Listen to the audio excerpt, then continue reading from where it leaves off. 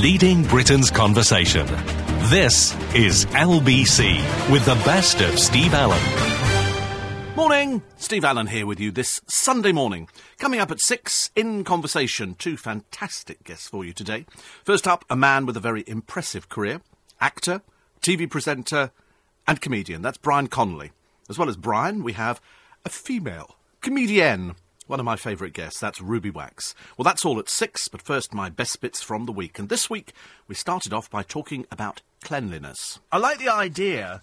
It was the producer that found this next story, bless his heart, because he was telling me about showers. And I don't think he's had a bath in years. I also have not had a bath in years. And the reason is, I think perhaps it's a young person's thing, a bath, because you sit there in your own dirt. And so I like having a shower because it's just great. I also, as you know, have a seat in the shower. And it's only because I'm bone idle. What's the point in standing up when you can sit down? And you can reach everything so much easier. And so I sit there with the shower and I just love it. So I do the same thing every day. I get the shower and put my shampoo on. And sort of sit there with it on, looking a little bit like sort of some Barbie doll. And then I soap my body up. OK, hold back. Try not to be too excited by this. And then I do my feet, all the way down my legs to my feet. Not missing anything. And, sorry, is what? And so, and I've got this flannel. And I like sort of soaping that up as well.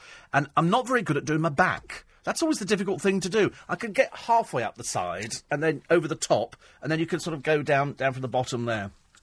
And I remember thinking the other day, I just love having a shower. And they say that people nowadays, in this report, a survey of 1,000 people, they say their shower lasts for just 30 seconds.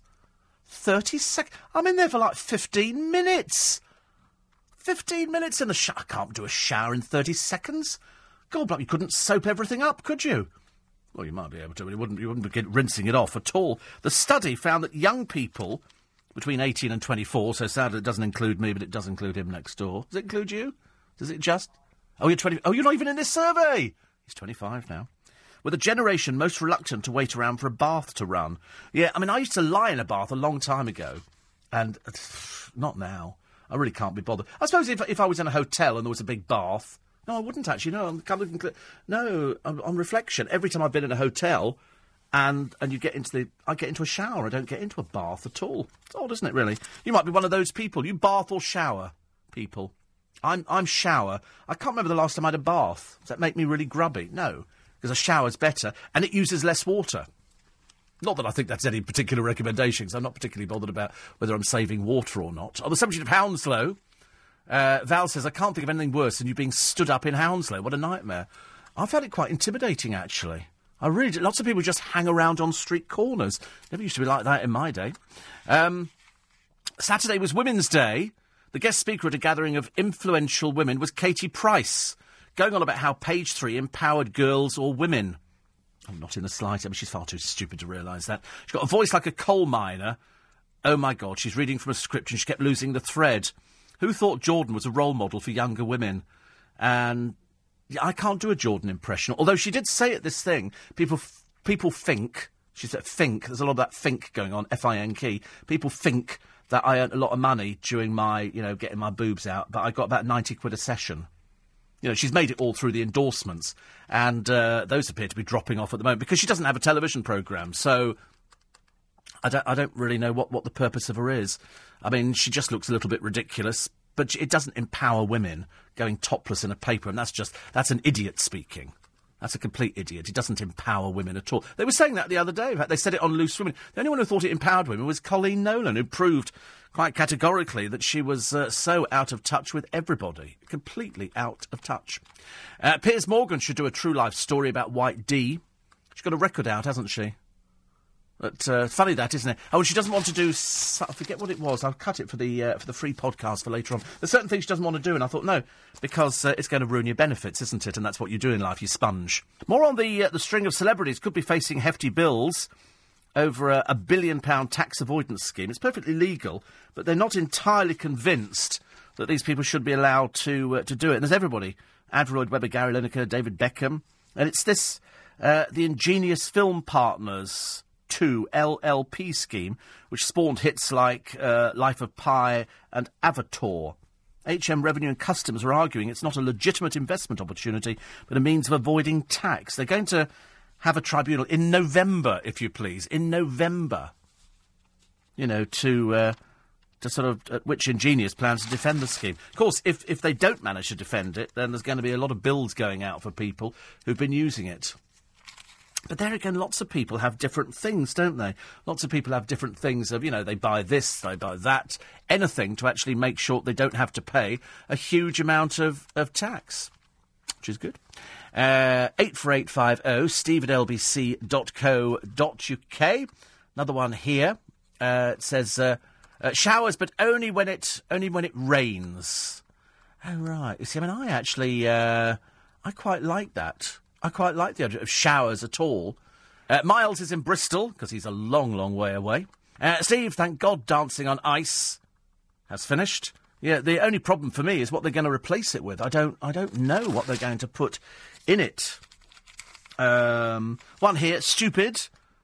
This is the girl who thought Barack Obama was our president. This is an audience with a beauty salon receptionist. She says, I've got 17 GCSEs. So there you go. And Gemma, her name is. Gemma somebody. I don't know anything about her. If Barack Obama is our president, why is he getting involved with Russia, says Gemma.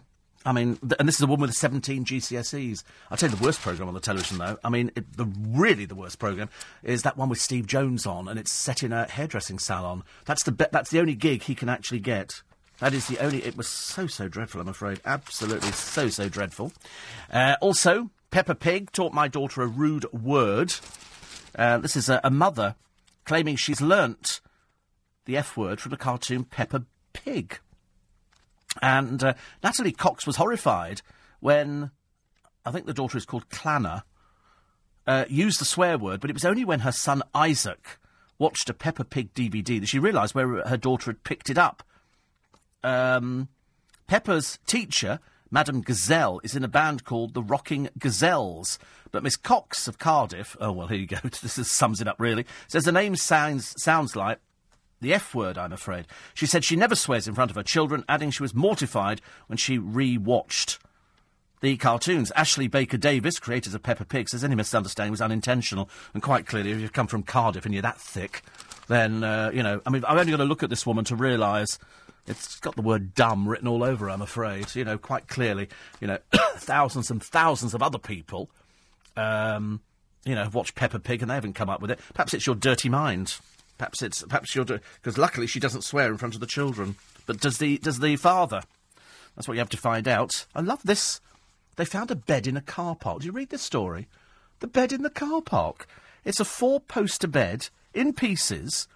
It was bought 4 years ago by a furniture restorer for £2,200. They thought it could have been made for the marriage of Henry VII to Elizabeth of York and could now be worth as much as £20 million. For a bed? It was sold to Mr. Coulson as Victorian after being rescued from a hotel car park in Chester, who discovered builders had dismantled it and dumped it outside its former home. They now believe that a symbolic carving of Adam and Eve on the headboard reveals its Tudor heritage and announced the discovery at a lecture in Crowland Abbey, Lincolnshire on Friday. Jonathan Foyle, chief executive of World Monument Times, says this bed belonged to Henry VII. It has to be the most important piece of furniture in England. 20 million for a bed? Wow. And I'm looking at it. I went to the V&A a couple of weeks ago, and they've got the Great Bed of Ware in there, which again, when you look at some of these old beds that have still survived, they were either built to last or there wasn't much action going on in them. Perhaps they didn't do things like that in Tudor times. Diane Abbott has been rebuked for complaining her BBC wage of almost £16 a minute is not enough. Every time she's on This Week, she gets £700. With additions lasting 45 minutes, that's £15.55 a minute. On Thursday's show, she was complaining about how much money she makes. Tory MP Alan Cairn says, I was surprised to hear Diane Abbott dismiss £700 per show. To many, that's close to a monthly salary. Most MPs would appear for nothing as part of their duty. Oh, no, not old greedy bat, old Diane Abbott. She's got a son at private school. She's got to make that money somehow, hasn't she? £700 every time she appears. Oh, dear. I shall be throwing stuff at her, ladies and gentlemen. This is from The Only Way is Essex. Danielle Armstrong. She's some bleach blonde, another one who can last about 30 seconds before she bursts into a flood of tears. And she's got a boyfriend called James Locke, so she has a hissy fit and throws a glass over him as she refuses to believe his cheating denials. So she sits there screwing her face up so she looks like the proverbial pineapple, I'm afraid. A ghastly picture of the most unattractive gay in the village. Poor little Bobby Norris Cole. You know, a more peculiar creature, more vile, you'd be hard-pushed to find. And nobody seems to like anybody there. And so you got Elliot Wright and Nanny Pat. I didn't know she was still alive.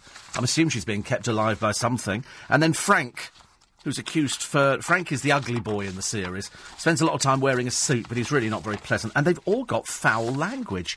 All foul language. And then Frank raising concerns about his and Fern's future with somebody called Louis Bleu. I've got no idea who he is. And then gay boy Bobby chatting away to... I don't know, she's very fat, so it could be Gemma Collins. And then Fern telling Billy for Hears that Frank Major has told her he's in love with her. I mean, they're really quite disgusting. And also, this series, and I'm not the only one to have noticed it, lots of foul language. You know, from the women as well. Don't want to go down there, I'm afraid. It's just too naff. Too naff for words. Why do people wash their hands in the shower instead of using an exfoliate? I never quite get that. Why do people wash with their hands in the shower instead of using an exfoliate? I don't think people know what an exfoliator is. I should imagine the majority of people have got no idea what an exfoliator is. You know what an exfoliator is, don't you? Yes, you can get an exfoliating glove. And the whole idea is that... And I've got an exfoliating glove, and I've got exfoliator as well. I bought some Clinique exfoliator for men. It's quite important. And it's like little grains of sand. If you come from up north, you won't be using all this sissy stuff that we've got down south. But you rub it in, and it takes away a dead layer of skin. And if you've got the exfoliating glove, you just put it on, you put some shower gel on there, and you rub it over your skin, and it takes off the dead skin. You know that because you know you have dead skin because your bed probably needs hoovering every so often nowadays.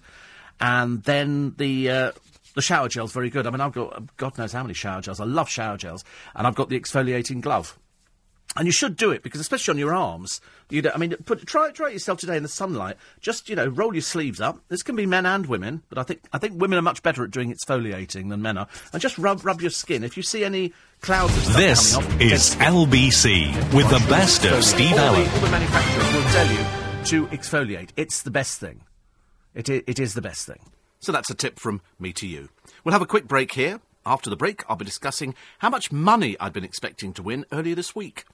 This is LBC, with the best of Steve Allen. Leading Britain's conversation. This is LBC, with the best of Steve Allen. Earlier this week, I started by pondering how I'd spend my money. 92 million. 92 million pounds. That would be nice, wouldn't it? That would be nice. 92 million pounds, please. I wouldn't mind earning £92 million for one evening. Can you imagine checking your ticket tomorrow and you go, I've just won 92 million? Because it's got to be somebody, hasn't it? But the odds are just 9 in... Every time I buy a ticket, a friend of mine always goes, listen, you're not going to win it. I said, well, it could be me. They don't actually tell you that anymore, because they quite clearly have realised that it probably isn't in many, many, many cases. Somebody says, don't tell me when you were a DJ at UBN, people didn't throw themselves at you. No, sadly not. No, we didn't see anybody. We were isolated from the actual factory, so... I did used to go round up north. Most friendly place, Manchester. Manchester, most friendly place. I mean, really, by a long shot. Well, apart from the girls in Toll Cross, just outside Glasgow, they would be drinking whiskey at 8 in the morning. They'd say, have a nip. And so they'd put some whiskey in a cup of tea. You'd wander around the factory in a dream, in an absolute dream. I used to hate going.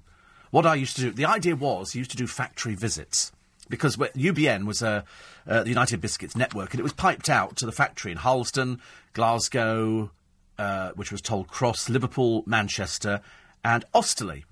And each girl on the line... And the reason they actually put the radio in is because it promoted loyalty to the company for United Biscuits. Used to make for Marks and Spencers and Woolworths and loads of other people. And so it became part of them, and they could fill in a little calling card, drop it in the box, it would be delivered down to the factory in London, and we would then read out, here's Mary and Jelly, I think it was Mary, Tess and somebody else on Jelly Rounds number 5 in Liverpool. And they used to make the jellies that went on the Jaffa cakes.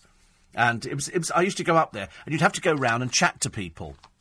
But when I got to Glasgow, because they were quite strong of accent, I couldn't understand what they were saying. So you'd have to go and check in. Hi, Steve Allen here. OK, put your white coat on. Off you go round the factory. And they'd let you wander off by yourself. So I'd go to the laundry, because the girls always used to write to me from the laundry, have a cup of tea with them, and then I'd wander off and go and sit in the toilet for an hour and a half and then just leave.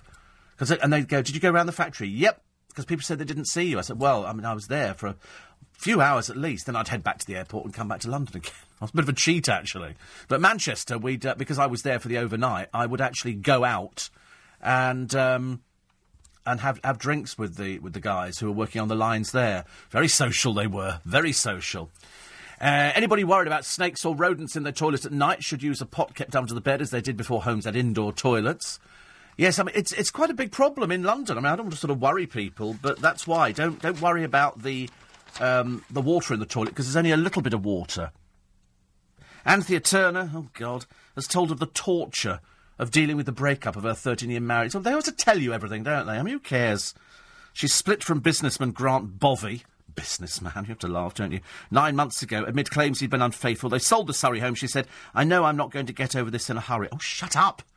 Nobody cares. Try and keep some things private. Try and keep things private. That way it sort of, it makes it better, doesn't it? Then you've at least got some dignity. But the more you keep droning on about your boring life and you and Grant Bovey, I mean, who cares? Nobody really cares about it. We just don't want to know, I'm afraid. I got that film through today, The Butler. Is it called The Butler? Got that one. I've got quite a number of films to watch. I've got that one that's set in space. It's going to make me feel very dizzy. Sorry? Gravity, I've got that one to watch. I haven't managed to watch either of them at the moment. I'm too busy going through my National Geographic, animals killing other animals. It's where you get sort of all the interesting animals going out there to sort of kill poor wildebeest. Oh, here's Chloe Green. Oh, dear, I hope it's not a bad story. We were hoping, actually, because she seems fairly normal, if not desperately unattractive. She's the daughter of Philip Green, and she was at a night out in a club. She was leaving the club, accompanied by a minder, who not only had the formidable task of looking after Chloe, but also the weighty job of carrying a handbag. Well, he might be gay, I don't know. Perhaps he might want to go out with... I mean, also, she's coming out of the nightclub. Nobody knows who she is. No, she appeared on Made in Chelsea, I think, all but briefly, and that was it. She was so boring, they ended up dropping her, which is a shame. So there's this poor... So she comes out with a minder. I told you, didn't I, as well? The Mahiki nightclub, you know, that fur thing, it's gone from the door completely. It's not there at all now. Ellie says, I wish you hadn't mentioned the toilet and the rat. David says, there's a toilet on Westcliff seafront converted to a restaurant called Toulouse. Toulouse. Thank you. Pity you didn't take time to know the real Glasgow. You can watch it when the Commonwealth Games are here this year. Oh, God, no, I don't want to go back to Glasgow again in a hurry. We stayed in one hotel in Glasgow city centre. I realise that since I've been there, it's been named European City of Culture, and I have been back a couple of times. And we went to one hotel. I thought, strange, the bar was full of women. Absolutely full of women. Turned out it was a red light hotel. They were all working. I had no idea. I wondered why. It was really odd. We didn't twig to that one at all. But no, we used to go there. It's the only place taxi drivers drive black taxis, but they've got a grill between you and them, and you put the money into a tray before they're going to open the door again. They're too used to having people getting in and doing a runner afterwards. So there you go. So that's why. No, I appreciate the fact we've got a beautiful country, and I love going to as many places as possible. And that's why I like the train journeys. It was interesting yesterday. We had Michael Portillo meeting a brass band, who I didn't think were the hottest brass band I've ever heard. There were a lot of people playing off-note. But as I used to play in a brass band, that brought back happy memories. There's something very camp about Michael Portillo, though. He's got all these very, so you get on a train and there's a man with a bright pink jacket on and a pale blue shirt. It's a little bit too camp. You're expecting something a little bit butcher, perhaps more in the tweed line. But he seems to kind of enjoy it. And I'm fascinated by Bradshaw's. Fascinated. Somebody says here, this is from Al, he says, I've just heard you played in a brass band. What instrument? I used to play, wait for it, a flugelhorn. A flugelhorn. It's like a mystery sound, isn't it? A flugelhorn, which is a combination between a trumpet and a cornet. And I used to lovingly take it home. I was in our school brass band, and we used to play Christmas concerts, and for Remembrance Sunday we would play as well. I used to love it. Unfortunately, I can't read music. And so the bandmaster would put down the fingering for me. Because you've got 3 valves, he put down 0, 1. So you just have 1 down. 2, 3, 1, 3, 2, 1, or whatever it happened to be. And as long as I knew the tune, I could actually play it. So I was all right, but I enjoyed it, actually. Another one says here, Jan says, Michael McIntyre was great.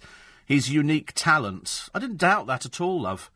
But don't diss him without watching. Well, we know people who went to the recording. Apparently 2.5 hours sitting there, bum-numbingly boring, I'm afraid.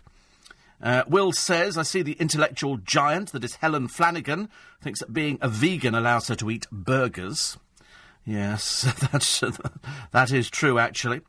Finished work to find Towie on, says Mark.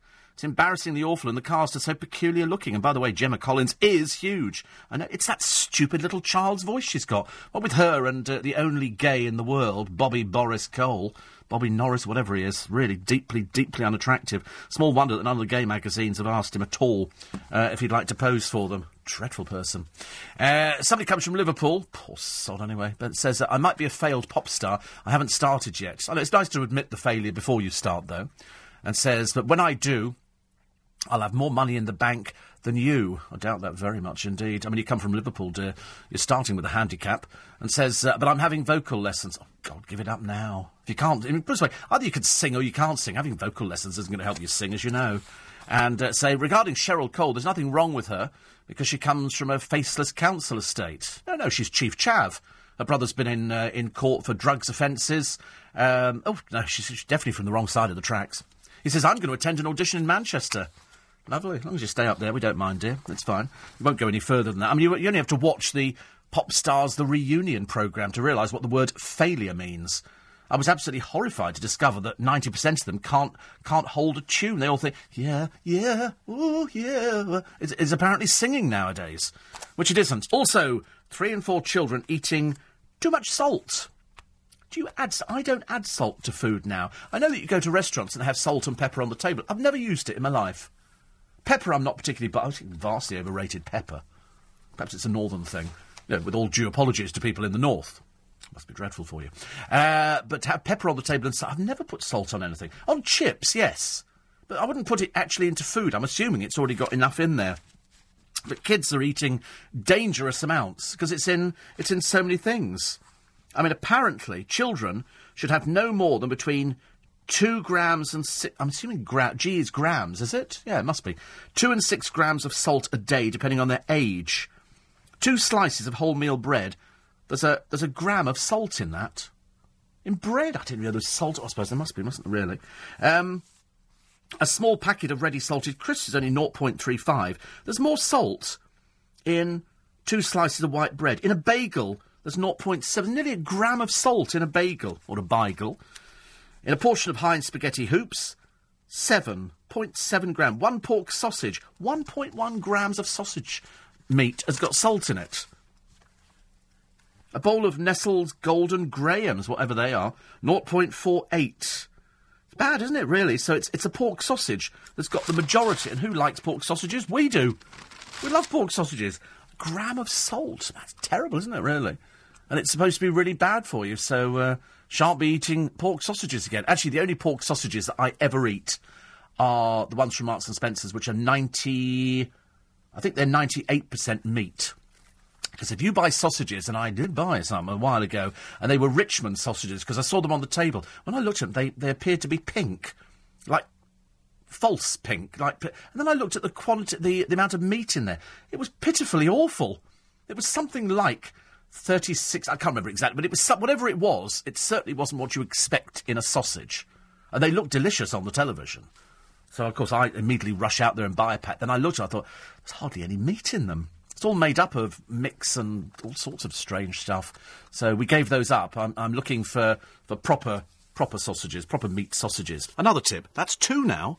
Don't forget, in half an hour you'll hear from Brian Connolly and Ruby Wax as they join me for In Conversation. But now, LBC News Time, it's 5:30. Leading Britain's conversation. This is LBC with the best of Steve Allen. Morning, you're listening to the best of Steve Allen this Sunday morning on LBC. Coming up in half an hour, I'm in conversation with Brian Connolly and Ruby Wax. But for now, my best bits, and this week we were talking about one of my new favourite topics, football. Arsenal, terribly sorry. Yes, the draw in Munich, not enough to prevent the Champions League exit. Eliminated at the first knockout stage for the fourth successive season, despite a battling 1-1 draw with Bayern Munich. So, sorry about that. A little bit embarrassing. I know that Neil is absolutely gutted, as indeed is many, many other people. Somebody wrote to me saying, I had no idea that you were a gooner. I said, well, I've had lots of diseases in my time, you know. I've managed to escape most of them at the moment, but not much good, I'm afraid. But there was a documentary on the television about Arsenal and England's Ian Wright. He says, lovely bloke. Yeah, actually, I heard, I don't want to put the cat among the pigeons and upset you, Neil, but he used to present a programme on the television, and it used to take them for ages to get it right, because he's not a particularly good presenter. It took them almost as long as Michael McIntyre to do a programme.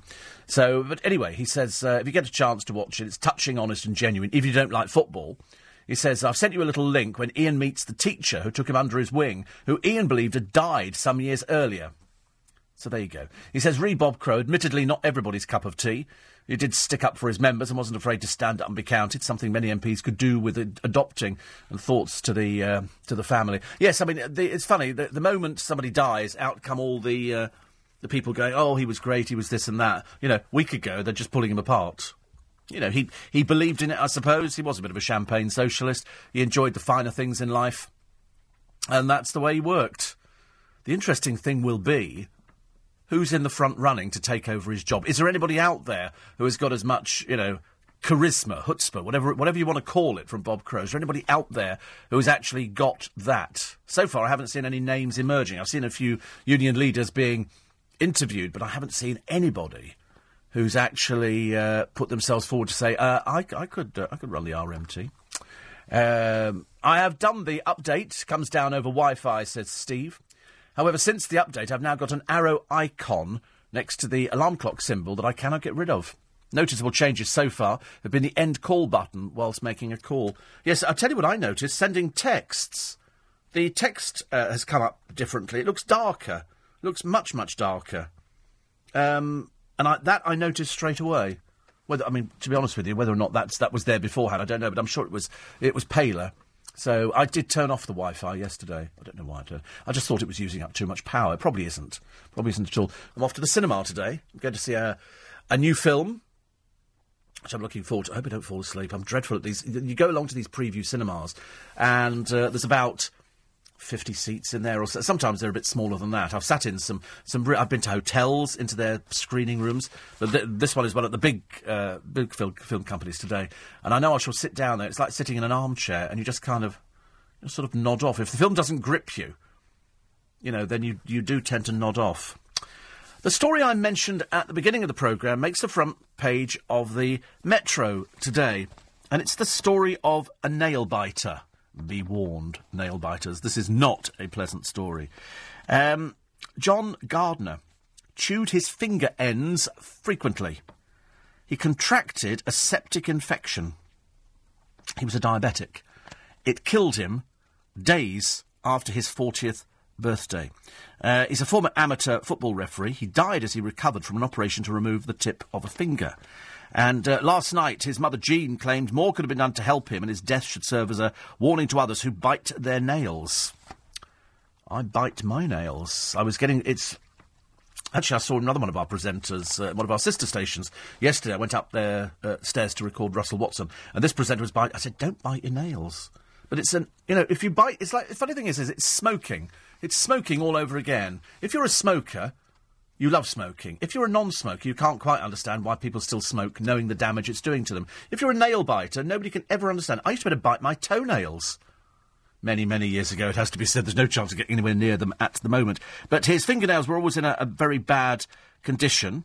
He had endured a fairly difficult life. He did suffer from depression, OK? So let's not sort of say it was solely down to the fact that he was biting his nails, but unfortunately, being a diabetic, you've got to be extremely careful. He had a leg amputated a few years back because of his diabetes, but he died 2 weeks after. I mean, he did get, as much as, you can say, a high standard of care.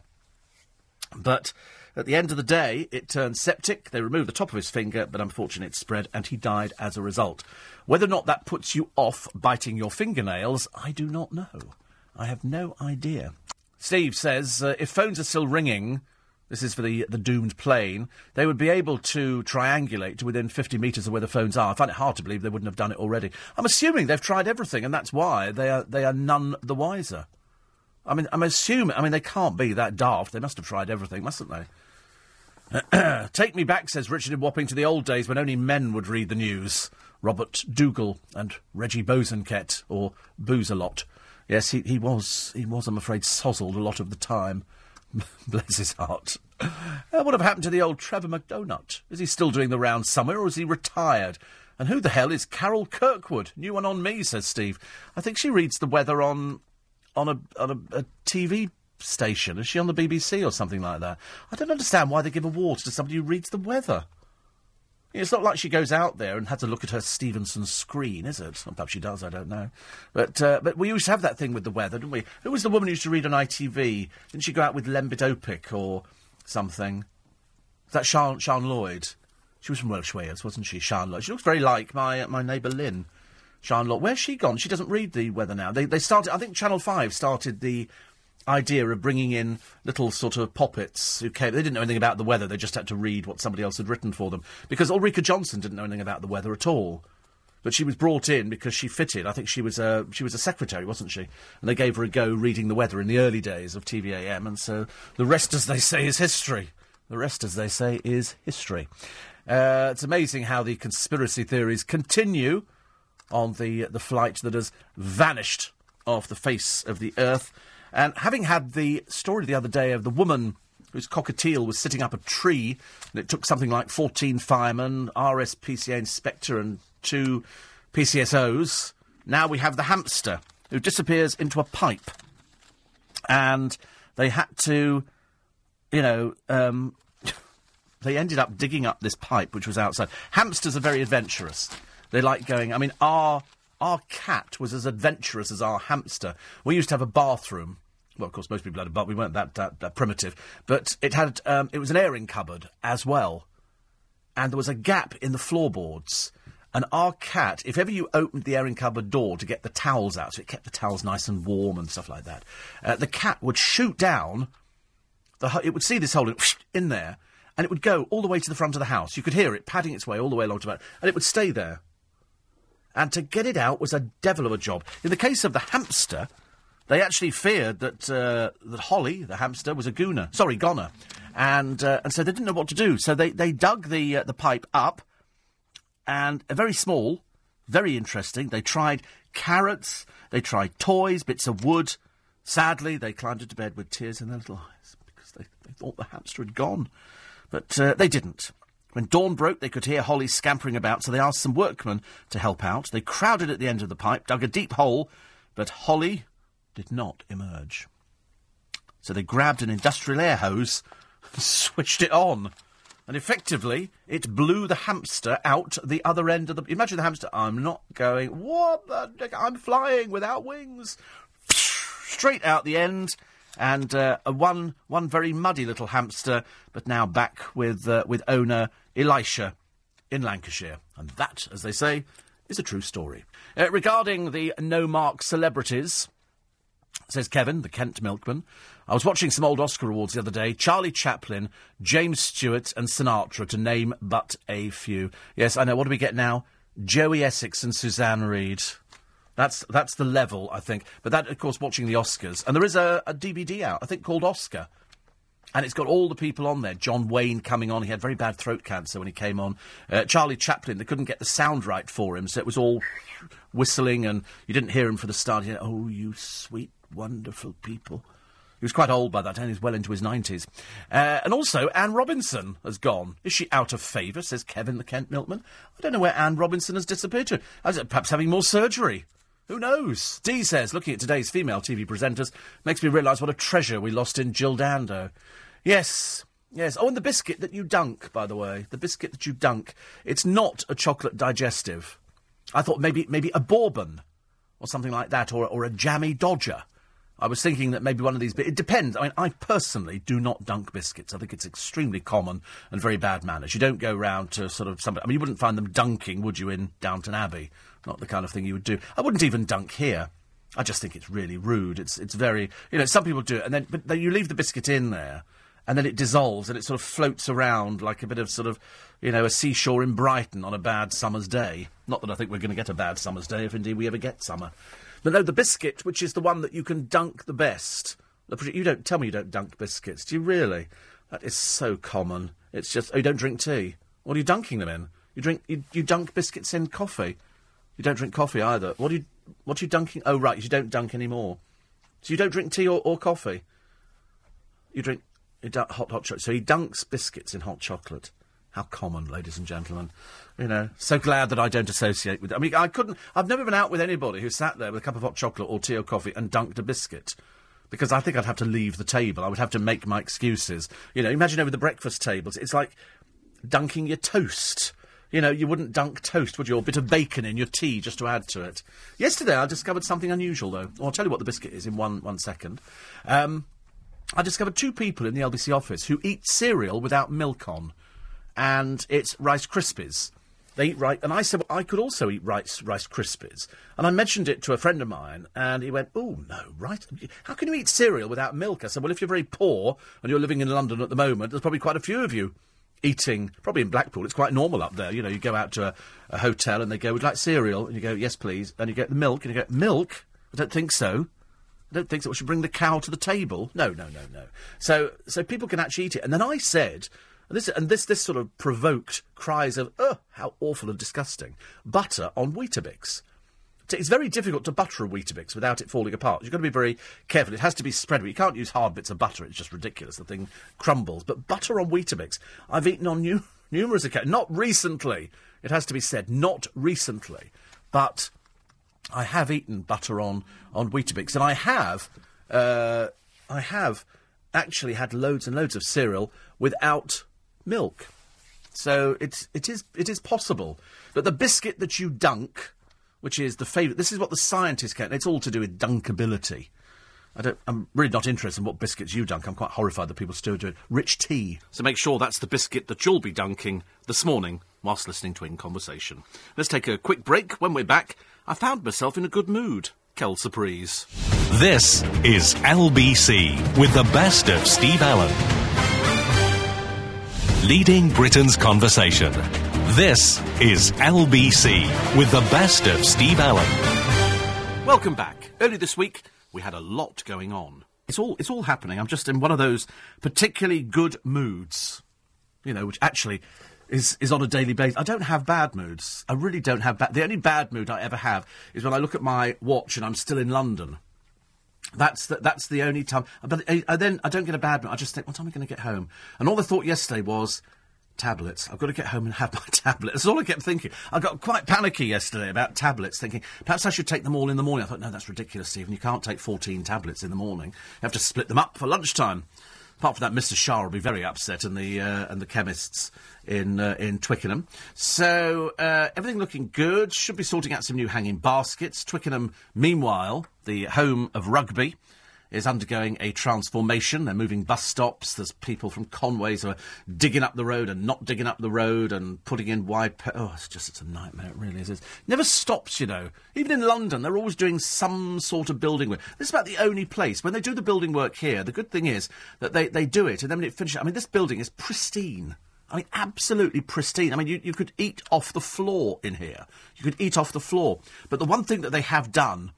which is slightly disturbing, is the loo outside used to have a little fire on the wall, and they've cut the plug off, so there's no fire on the fire on the wall is there, but there's nothing to plug it into. So in other words, I think it's so you don't hang around too much. Live daily in Mexico is Linda.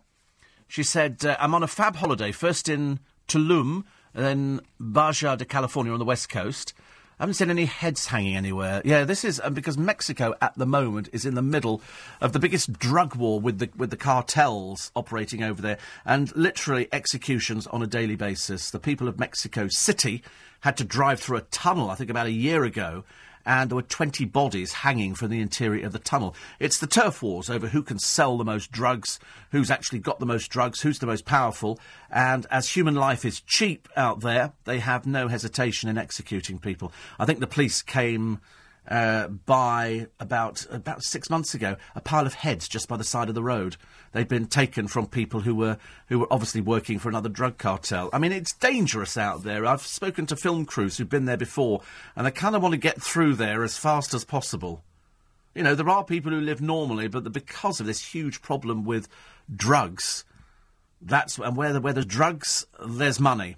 And you see it on the cop programmes that we have on the television here, and you look at the people and they go, have you got any drugs on you? And they stop people, and a little bit of cannabis or a little bit of this. Colorado, they've licensed it, as you know, and I said yesterday, 8-point-something million pounds they took in a month in the shops over there. 8-point-something million pounds on drugs.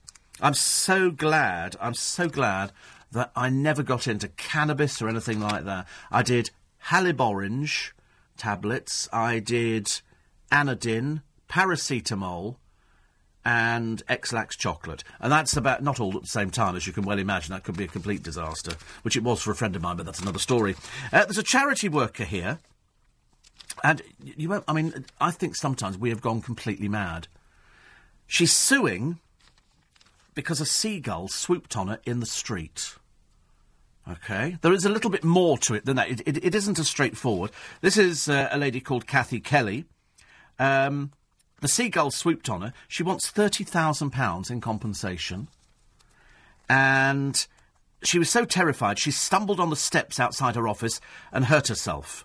She took a fortnight off work, which left her shaken and distressed, and she's suing the taxpayer-funded owner of the building, claiming it didn't take sufficient care for her safety. How you make this one stand up in court, I've got no idea. And so she wants £30,000. She's quite clearly, off her trolley, you're saying. She thinks she's got a good case. She says a nearby rubbish dump has made the area a magnet for seagulls, and they nest on the roof of the building. She was going to a burger van at lunchtime. I got to the bottom of the steps and this gull came for me at full speed, wings outstretched, coming to my face. I realised I'd never get back into the van. I had to get back into the building for safety. It was screaming at me.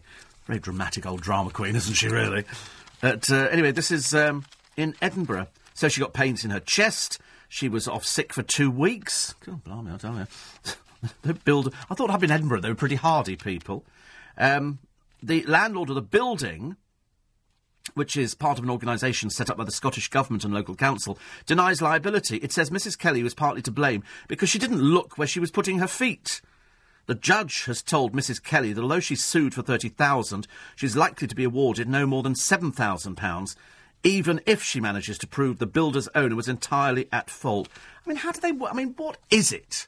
I mean, is this woman so cracked that, she thinks we've got to give her £30,000? For what, love? I mean, it's just absolutely... I mean, should I start suing because I run for the bus? Well, I don't really run for the bus. But, if I run for the bus and I miss it and the driver pulls away because he's arrived there before I thought he was going to, do I then sue the bus company for something like that? Kathy Kelly, with all due respect, it's not... somebody's fault that a seagull happens to attack you. I mean, are you attacked on a daily basis? Or was this a random attack? Perhaps it didn't like the look of you. Some people are like that, aren't they? Some people get... seagulls are a problem in the area. We've had this before where they dive bomb people to take their ice creams and stuff like that. You don't find them suing. I mean, 2 weeks off work because she was shaken and distressed. I mean, I can't help but feel, sometimes you've got to hold your hands up in the air and go, oh, get a life, please, get a life. And do you remember we brought you the news about Chris Tarrant saying we thought it was an asthma attack. Turns out it was a mini stroke. He's 67. He's 67. He was on this 11-hour flight, and he needed emergency treatment to remove a potentially fatal blood clot. Initially thought, as I say, I thought he had an asthma attack. Doctors discovered a clot in his leg. It's thought part of the clot broke away and lodged in a blood vessel. Dear God in heaven. And the reason, they say, is that sitting on a plane for so long, that's what they say, you must get up on a plane and exercise. You must, especially if you're on long haul. This was an 11-hour flight. Now, normally on an 11-hour flight, I'm always stretching my legs out and, sort of doing arabesques and pirouettes and things like that, much to the annoyance of all the other passengers. Then I sleep for the rest of it. I don't really care. I'm not really one of these people who wants to drink endlessly on flights across the Atlantic or any other ocean. All I want to do is just get on board, turn the light off, close the window blind, go to sleep. I'm quite happy. I could sleep anywhere. I could sleep on a bus. Well, I have slept on a bus, actually, before. I've slept all over the place. So that's what they say, to stop blood clots forming. And especially as you get a bit older, you need to exercise the old bones a little bit better. But he's had the best possible care. And his manager, Paul Vaughan, says he was at London's Charing Cross Hospital. He's been receiving it there since March the 1st. Expected to leave home today or tomorrow. So we wish Chris Tarrant the very best. We played the Liverpool Monopoly game, says Andrew, last night, which is great. You've just pinched some car wheels. Go directly to jail. OK, that's a very good one. Community chess, you've just been paid your dole money. Go straight to the newsagent to buy some fags. And Liverpool Lime Street Railway Station. I'm sorry, I can't understand what you're saying. Go to elocution classes. You are a rogue landlord. Collect £2,000 in rent. The Liverpool Monopoly game. You could probably adapt that around the world, couldn't you? I think that could be quite funny. With apologies to people in Liverpool. We love you. Love you. Mean it. Really, really mean it. On the subject of Brussels, I went to Brussels and thought it was ghastly a couple of years ago, says Richard. Expensive, run down and full of beggars. Take my advice, get off at Lille. Well, actually, I thought Paris was like that, full of low-lifes, I'm afraid, and terribly expensive. The one thing I thought about Paris was it was so ridiculously expensive. I mean, even one place, a cafe by the side of the road, a burger and chips was something like €37. 37? I mean, that was just outrageous. In the end, we had, very uninspired, I'm afraid, we had croque monsieur. I think we shared a portion of chips. It was so we had to take out a third loan or something to get round there. Paris is so expensive. But I remember somebody telling me years ago, Paris is nice, but at a price. All we did, we aimed to do all the tourist attractions in the day that we were there. Loved the Eurostar. That's a great thing to do. So we'll do it to Brussels. And you never know, we might actually find a nice place. Do you know that most women plan the big day being the wedding, before finding a groom? Because apparently it's quite difficult for people to find, potential partners in town. You can go into pubs and things like that, but they're not really marrying kinds, are they? And so more and more people appear to be turning to dating. Speed dating was very popular at one point, I seem to remember. That's where you sort of sit down, you go and say, hello, my name's Steve, I like Chardonnay, and I like kebabs, I'm diabetic, I've got a heart complaint, and I'm as well as I could be. They go, next. That's about it, isn't it? Here we go. It's a Black Panther, could be on the loose in Essex. It's not, of course, it'd just be a cat. But again, we've had this before. They say, photograph prowling a field near a primary school has sparked suggestions that it could be a Black Panther. And Mrs. Lacey, 58, took the picture. She's got a really naff phone, because she couldn't even get a close-up picture of this thing. It's terrible. My husband said, come and have a look at this. It was jet black, head down and prowling. It was unfamiliar and walked in an unfamiliar way. They say it could be a leopard or a jaguar. The field is normally home to horses and goats, but there were none inside while the panther was on patrol. I'm afraid there are no Black Panthers out there, no matter how many times barking mad people take pictures and go, oh, look. It's a Black Panther. Apparently in 2008, there was a sighting by a milkman. Oh, not a milkman. Out of anybody, not a milkman, thank you. One of Chef Gordon Ramsay's lambs was savaged in nearby Sawbridgeworth. Well, that could be foxes. That could be just about anything at all. It could be dogs. There's no indication. So it is the Olympic hero and Tour de France winner Sir Bradley Wiggins gearing up for a cameo role in The Archers. I still remember that day. I was there. We went out there and we watched Bradley Wiggins coming through. Just a blur as far as I was gone. We caught him in the park. And then we'd seen him at the roundabout in Kingston. We thought, you hear this knocking and all the rest of it. I think they're hoovering the door outside. It's either that or somebody's trying to break in. And let's put the lock on. So at least the producer won't be able to get in. Well, those are my best bits from the week on LBC. I'll be back with you tomorrow morning live at 4, so I look forward to talking to you then. Don't forget you can download all the podcasts from the LBC website. Go to lbc.co.uk. And you can follow me on Twitter at Steve Allen Show.